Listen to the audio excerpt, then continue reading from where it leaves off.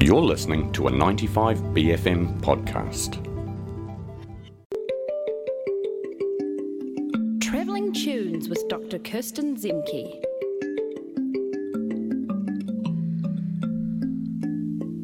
Morena Kirsten, it's nice to see you. Kia ora. Yeah, I'm in the studio today. Ooh la la, it's very exciting. It's nice to have you here, and we're talking peace this morning. Yeah, I this has been on my list to do a long time, but wow, there's so many. There's so many, and it was so hard. One of the things I was really struck by is how super famous all of these, like you gave us a list of like 20 songs, and they are all huge songs, like they're majorly not obscure famous things. No. I mean, and you could do a whole nother thing about obscure peace songs as well, I'm sure, but there's a bit of a vibe out there. People would like some chill, you know.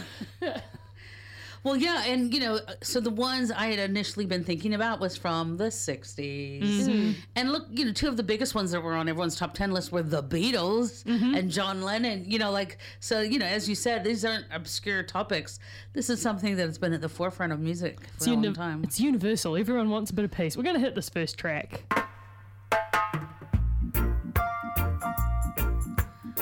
This is, I don't know I needed this on a Friday, but I already feel better, to be honest. I think war and racism just ended. It's over. So obviously this is Bob Marley and the Wailers. What was the context this song came out of? Well, yes, because he wrote it for the Wailers and then released it later, and it's also kind of half a copy of a Curtis Mayfield song, which is why you hear it listed as / People Get Ready, because I was saying, I have the wrong version, I don't want the medley version. But no, it was to acknowledge, so he made a little mistake, but also because Jamaican copyright law is different. But what I hadn't realized, I guess, we hear people say just one love. As a saying, and it is. And now it's used for LGBTQ. There was a World Cup campaign in Qatar that was one love. That was a whole mind bender, that one. I did think that watching the Women's World Cup this year, every time it would be like, no discrimination, and then the next thing would be like, Qatar Airways. And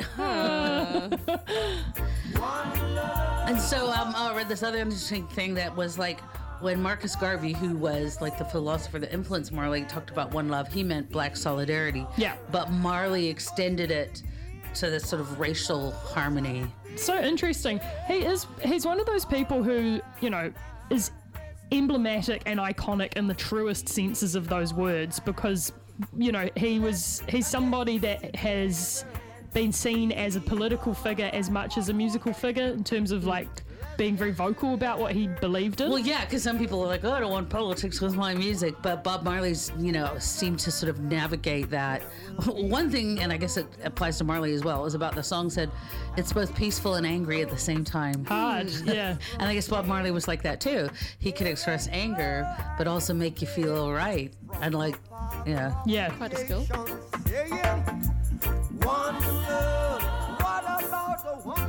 It's both an expression and a wish. Totally. The sort of New Zealand intersection with Bob Marley is so interesting, and his visit here and the incredible show with Herbs, who are, very influenced by this whole wave of music as well, bringing that into the Aotearoa context. So much like shared, I think, this kind of like idea of being an island nation or small but mighty kind of concept comes through this music as well. Yeah, in a colonized space. Yeah. But yeah, absolutely. His visit is like part of any musical timeline of Aotearoa, because it just really changed. It's like it gave Māori and Pacifica people permission and inspiration. And it was sort of came at a time where those movements were getting a bit more, big quotes around the idea of mainstream notice. It was a very interesting moment. We've totally vibe shifted here. Well, yeah, because I was looking for songs about peace, but a big branch of it, like, because we could have separated the shows, is anti-war. Totally. And so I hadn't realized I would be going that direction. Peace and anti-war are kind of two different concepts. They're sometimes. Different, but then they'll go in the same package. So this is actually anti-war. 1984. The two tribes are literally the U.S. and Russia, and they had them battling it out in the video. big, huge disarmament, anti-nuclear movements at the time, Aotearoa as well.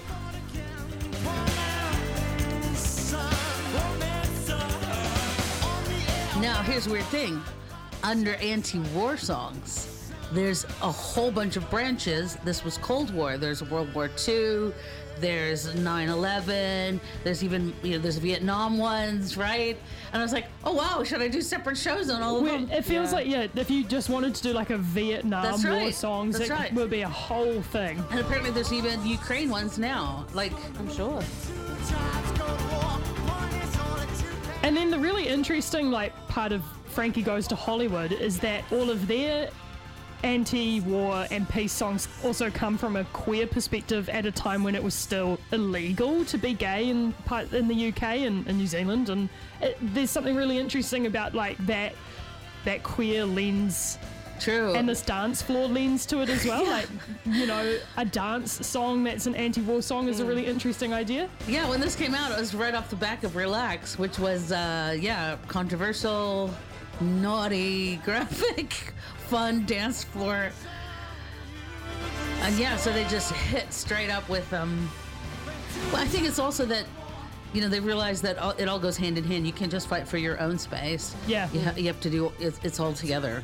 Someone's texted in saying we could have easily played Bob's song War, which would sit more in the anti-war category than the peace category, which is, it's funny because they are the same goal. I know, so I was wondering, should I separate it into shows, and then it should have separated by wars, but I don't know. But then, how semantic do we want to get? Well, and I guess it's the two approaches. Do you want peace by just holding hands, or do you realize you're going to have to be a little aggressive in order to achieve your peace? Yeah.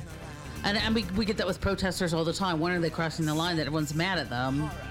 But we wanted those things to change. And yeah.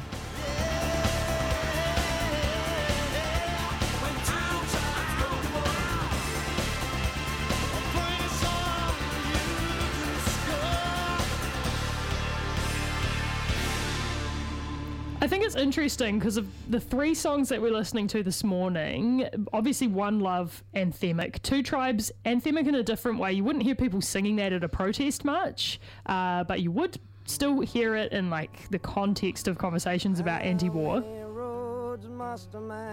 But this is another song that's just become sort of not divorced from its original context, but used now in multiple different contexts. I mean, it's 2023, and I would say, most people still know it. Well, that's how folk music works, isn't it? A little bit. It is passed on in that oral tradition sense. As folk. So remind us of the original space this came out of. Well, so he originally wrote it as a song, not for himself to sing, and it was recorded by Peter, Paul, and Mary, and they famously sang it just before, on stage, Martin Luther King came up and gave his I Have a Dream speech. Because I used to wonder why it was a civil rights anthem, because it wasn't a black song. Well, apparently it was. It's a version of an old Negro spiritual, and the tune of it is, and then also being connected to that moment, because I'm like, aren't there a lot of black songs in the civil rights movement? But and then its approach is so different. It's kind of like, aren't we tired of it? And it's this philosophical, how many roads must a man walk? And where are the answers? The blowing in the wind. Yeah. Apparently there's 300 versions of the song. Wow. Stevie Wonder did one, Dolly Parton did one, Johnny Cash did one, Sam Cooke did one. It's been a lot of, it's like a standard. It's like a lot of roads it's gone down. Blowing in the wind.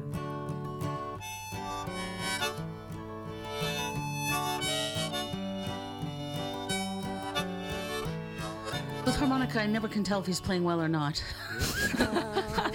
It's just sort of wheezing in and out. Hey, it gets the vibe across. It's Bob Dylan, okay? Don't be offended, but... The sky. This guy. He's got an amazing voice, but it's not necessarily a classically incredible voice, if you know what I mean. Yeah. It's like Mick Jagger. He's an amazing singer, but he's not like a technically brilliant singer. Well, yeah, some of the quotes I found are he has a rusty voice, he has a gravel voice, or someone said his voice sounds like sand and glue. Oh, it's pleasing. I find it pleasing. I'm sure many people do. Mark has texted in to say that he saw Bob Marley at Western Springs. I'm sure there's a few other listeners out there who also were there. Obviously, Peace Train by Cat Stevens. Somebody else says John Lennon, Give Peace a Chance. This is a very 60s vibe on the text machine. Well, that's why it's interesting that we were, to include Frankie, to sort of show like. But I think that is interesting because the 60s, the concept of peace as this like thing was the like political vibe of the day, and then by the 70s and the 80s, it was this anti-war conversation. Well, yeah, coming off World War II, people were like, "Oh no," and then it's like now our technology is getting even better. Oh no, bro, what are we doing? This sort of 60s, 70s period where it was like, let's just try and stick to this ideal of like. Stay chill, let's work on our civil stuff, let's get our social things better, and then by the 70s it was like, oh no, people are building big bombs. I know. Let's get a little bit more direct in how we're talking about this, perhaps. That's my pocket reckon on it. Thank you very much. Pocket peace. All Pocket right. peace. Peace, everyone. Peace out. Peace out. We'll see you next week. All right. That was Travelling Tunes with Dr Kirsten Zemke. That was a 95BFM podcast. Support 95BFM with a B card. Go to 95bfm.com/sign up.